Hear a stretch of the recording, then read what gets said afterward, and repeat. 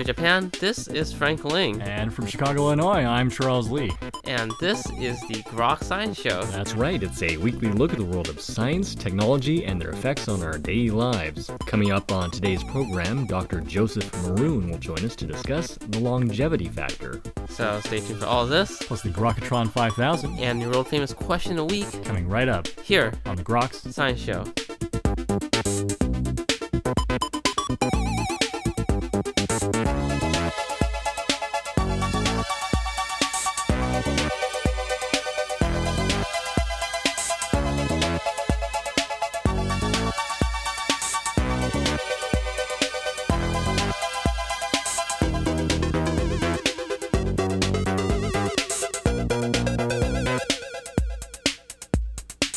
Welcome back to the Groks Science Show.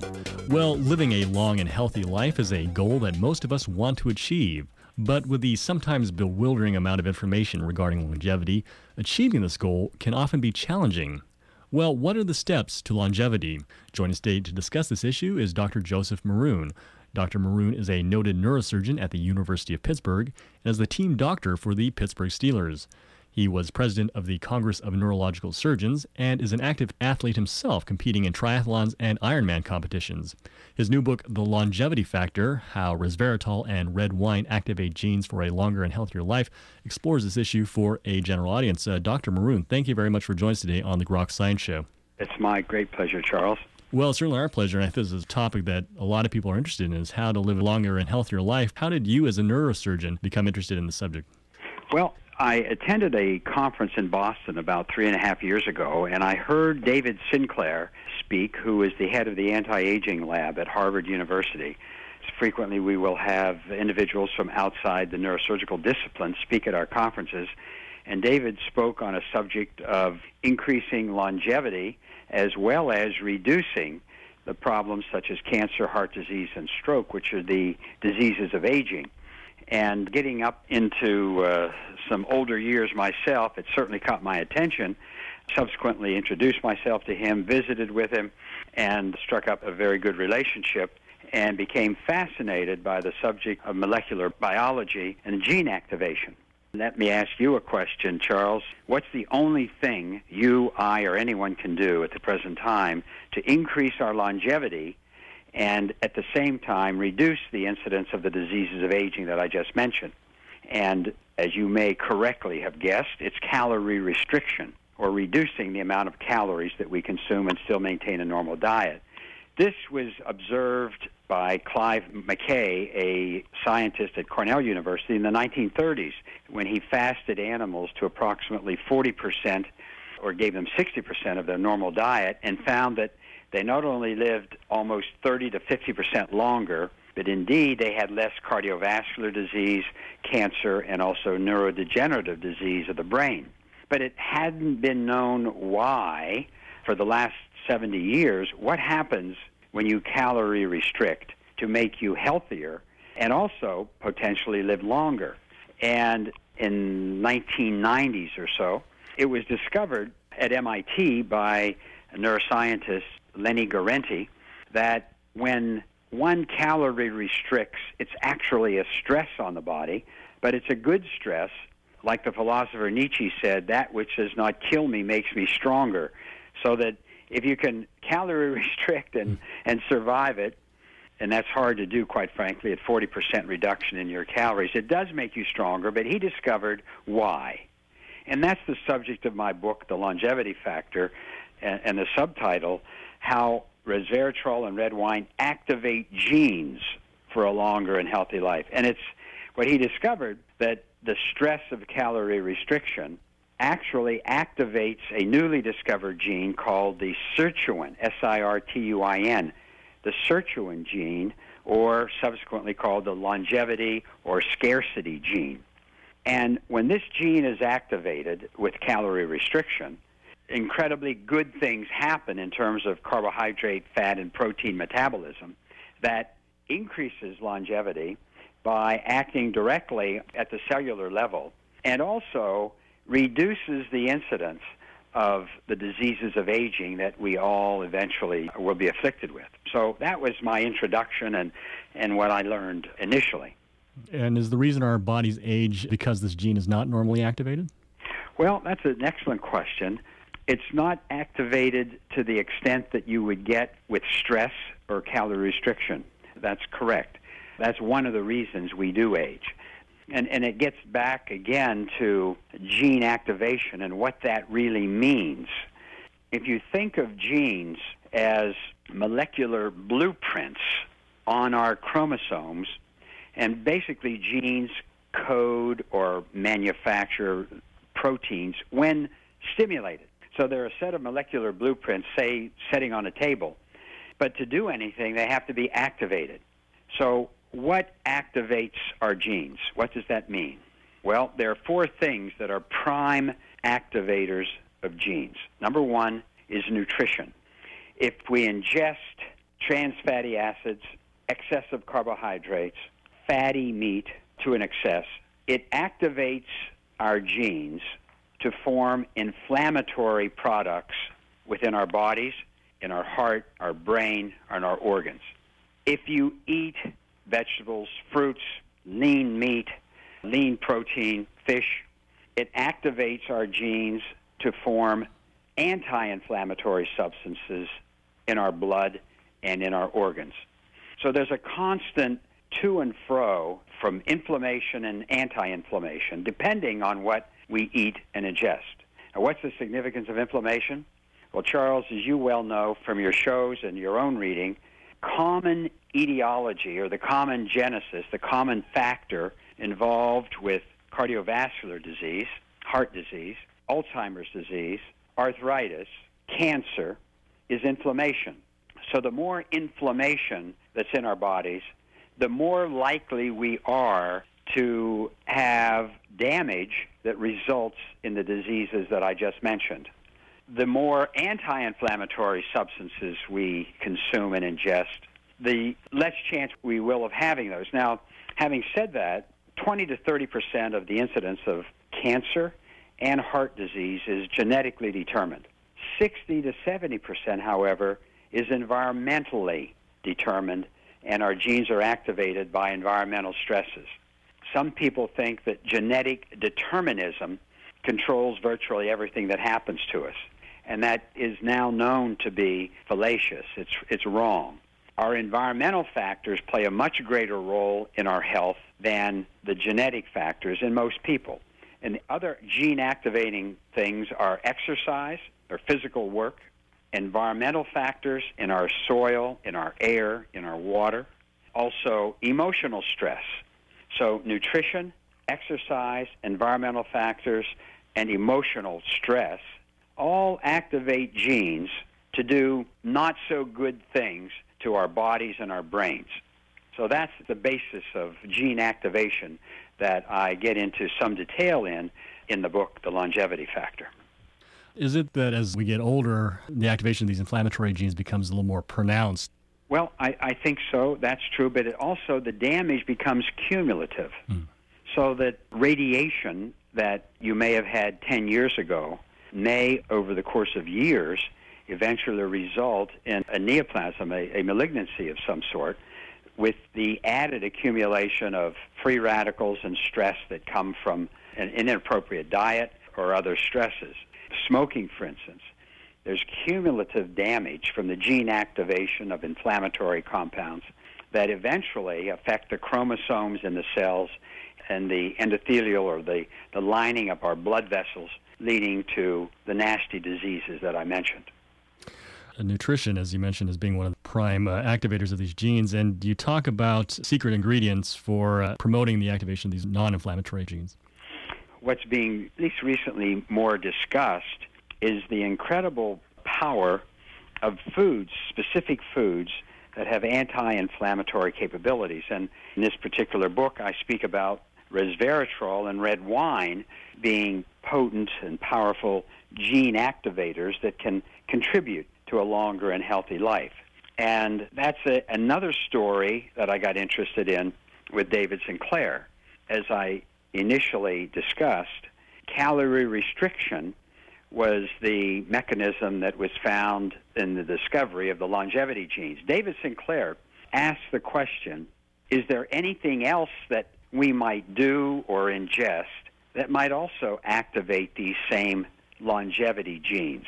And you asked this a bit earlier yourself, Charles. And so what he did, he took 20,000 compounds, mostly from plants and vegetables, and ran them through a high-throughput analyzer and then tested them for their ability to activate the sirtuin gene. And he found that resveratrol, which is the active antioxidant primarily found in red grapes, activated the sirtuin gene in a manner comparable to calorie restriction. You have to think about that for just a second, what the implications of that are. He was saying that by taking this particular compound, resveratrol, you could simulate calorie restriction and have the same beneficial effects, which is a pretty powerful statement.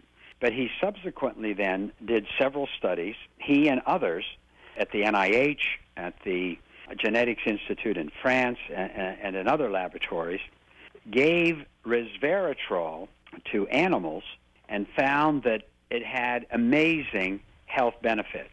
It actually increased endurance when they were placed on a treadmill, on an inclined plane, one given and one withheld resveratrol. It increased insulin sensitivity. So for diabetics, this is a profound discovery. If you can take a natural polyphenol compound from grapes and increase your insulin sensitivity, which in diabetics is blunted, and also increase sugar or glucose utilization in the body, it serves as a potential new treatment for diabetes. It also, in many studies, has shown to protect against various cancers in cell lines and also in animals with human cancers in them, and is an antiviral as well. So that it ends up that these compounds from plants with which we have co-evolved for millions of years actually, when ingested by people, activate genes for very healthy effects. And Dr. Sinclair coined the term xenohormesis, meaning xeno from other species and hormesis, stressed, so that in xenotransplantation, it's a pig's liver, say, into a human.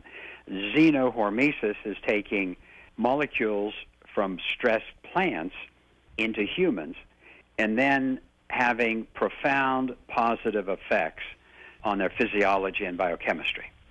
Besides the grapes and red wines that you mentioned, are there other foods that contain the resveratrol? And that's an excellent question. And in the book, I have a very large section, actually, on the so-called Xeno diet, and the various foods are given a score in terms of their resveratrol and polyphenol content, so that red wine, eggplant, black grapes, cherries, blueberries, dark chocolate, green tea, pomegranates, cranberries, all of these that we know from marketing by major companies are healthy for you. But the fact is they really are. They have incredible health benefits and really have powerful anti-inflammatory effects in our body and contribute to, indeed, a healthier and longer life. I also present a series of diets and diet recommendations that can be followed in terms of the total Xeno diet picture. The culture's sort of been inundated by these messages of eating healthy, and we sort of know what are good foods to eat. Why do you think it is that people still continue to eat unhealthily? Wow, that's a great question, which I try to address in the book as well. And I think we have to think as food, in many cases, as an addiction. We know that those who use marijuana or alcohol or other types of recreational, in quotes, drugs, do so in an extremely compulsive way and in an addictive way. And the reason for that is there are receptors on cells in our body, particularly in our brain, that get conditioned to needing these particular molecules, be it alcohol or marijuana or food. So certain foods are so-called feel-good foods, activate these receptors and release certain neurochemicals such as dopamine and oxytocin, which are the feel-good chemicals that truly are elevating in terms of our mood, our feeling tone. So it's hard to give those up once you've been conditioned. Another reason has to do with economics. Particularly, there's a statement, Engel's Law, that states that those in the lowest socioeconomic level spend the most on food because that's what they have to do to survive. And if you go into any grocery store, what foods give you the most bulk and the most quantity? It's mostly the sugar-filled or fructose-impregnated drinks, the chips, the cookies, the cakes, all of the things that contribute to inflammation, to weight gain, and to obesity. So that what I try to do in the book is explain the cognitive aspect of it, if you would, the understanding that this is the problem, hoping that by understanding that being overweight and having a weight problem is not always just lack of willpower. And there's a considerable amount of discrimination in people who are overweight. But there is, in that case, there is a genetic factor. There's an environmental factor that is extremely important as well. So that there are multiple reasons for it, and I try to delve into them in more detail in the book. Yourself being a big athlete as well, would have to talk about is the role of exercise. I think it's absolutely a key feature in terms of weight reduction. And when I'm talking about exercise, I'm not talking about Ironman triathlons. I'm talking about walking 15 to 30 minutes a day at a brisk pace and then gradually increasing it if you can. But it's estimated that if individuals would walk 30 to 45 minutes a day, it would reduce the incidence of diabetes perhaps in half. Exercise has many, many extremely beneficial features in terms of muscle physiology, sugar or glucose utilization, and also it actually contributes to making new brain cells which enhance memory and cognitive and analytical function. When one exercises, particularly aerobic activity, we now know that new brain cells are actually formed and prompted to form by a compound called BDNF, brain-derived neurotrophic factor, which contributes to what's called neuronogenesis, or the formation of new brain cells. It used to be thought that we're given literally, and it is the number, about 100 billion brain cells, and every day we lose millions of cells, and that there's some truth to that, but also we do now know that we can regenerate brain cells and certainly enhance the connection, the synapses where the cells meet and where memory is stored. We can enhance this with exercise and the many good things that occur physiologically and biochemically when we do exercise. You can give maybe some final words regarding the whole issue of resveratrol and exercise. Sure. In the book, I discuss that probably the most important thing that we can do to help ourselves is not only balance our diet, but first balance our lives. And I present and give a formula in the book for balancing one's life that I've given to thousands of physicians across the country. And it's one of the few things that they remember I have to say.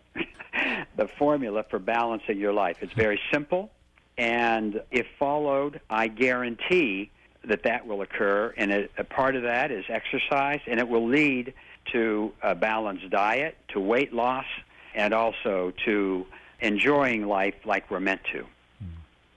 And the new book is called The Longevity Factor, How Resveratrol and Red Wine Activate Genes for a Longer and Healthier Life. Dr. Maroon, thank you very much for joining us today on the Grok Science Show. It's my pleasure, and thank you. And you were just listening to Dr. Joseph Maroon discussing the longevity factor. This is the Grok Science Show. Coming up in just a few minutes, it's the Grokatron 5000 and the world-famous Question of the Week. So stay tuned. Well, summer came along and then it was gone, and so was she. But not from him, 'cause he followed her just to let her know her dreams are dreams, and all this living's so much harder than it seems. But girl, don't let your dreams be dreams. You know this living's not so hard as it seems. Don't let your dreams be dreams. Your dreams be dreams.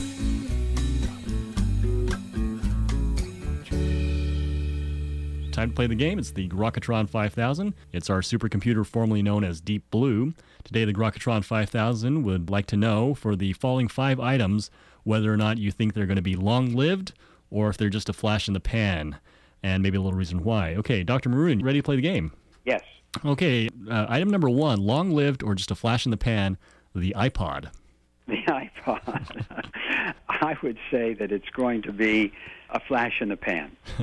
It's going to be replaced by something better. All right, number 2, Texas Hold'em poker. I think that will have a long life. Gambling is also an addictive thing, and it's like many other things that are addictive in our society. That or a form of it will not perish. Okay. Number 3 is the Atkins diet. Flash in the pan. And there's a lot of data to support that at this point. All diets, and there was a recent paper in the New England Journal of Medicine, which they compared all diets, high fat, low fat, high carb, low carb. And the key is reduction of calories and also increased activity in terms of exercise. So I don't think that that's going to be a long life. Okay.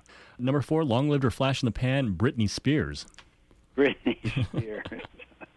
I'll pass on that. I'm going to throw that one back to you, Charles. Okay. She certainly has, Lazarus-like, came back from a very hard fall.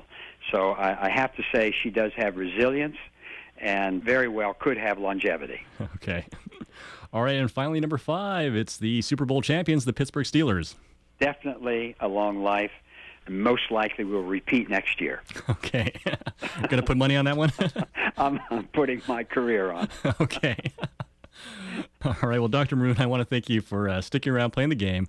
And again, of course, talking about your book, which is The Longevity Factor, How Resveratrol and Red Wine Activate Genes for a Longer and Healthier Life. Thank you very much. My pleasure, Charles. And that's all for this week's edition of the Grok Science Show. Make sure you tune in next week for more from the world of science and technology. If you'd like to contact us here at Groks, you can email us at groks@hotmail.com. For the Grok Science Show, I'm Frank Ling. And I'm Charles Lee. Make sure you also see us on the web at www.groks.net. Have a great afternoon and keep on grokking.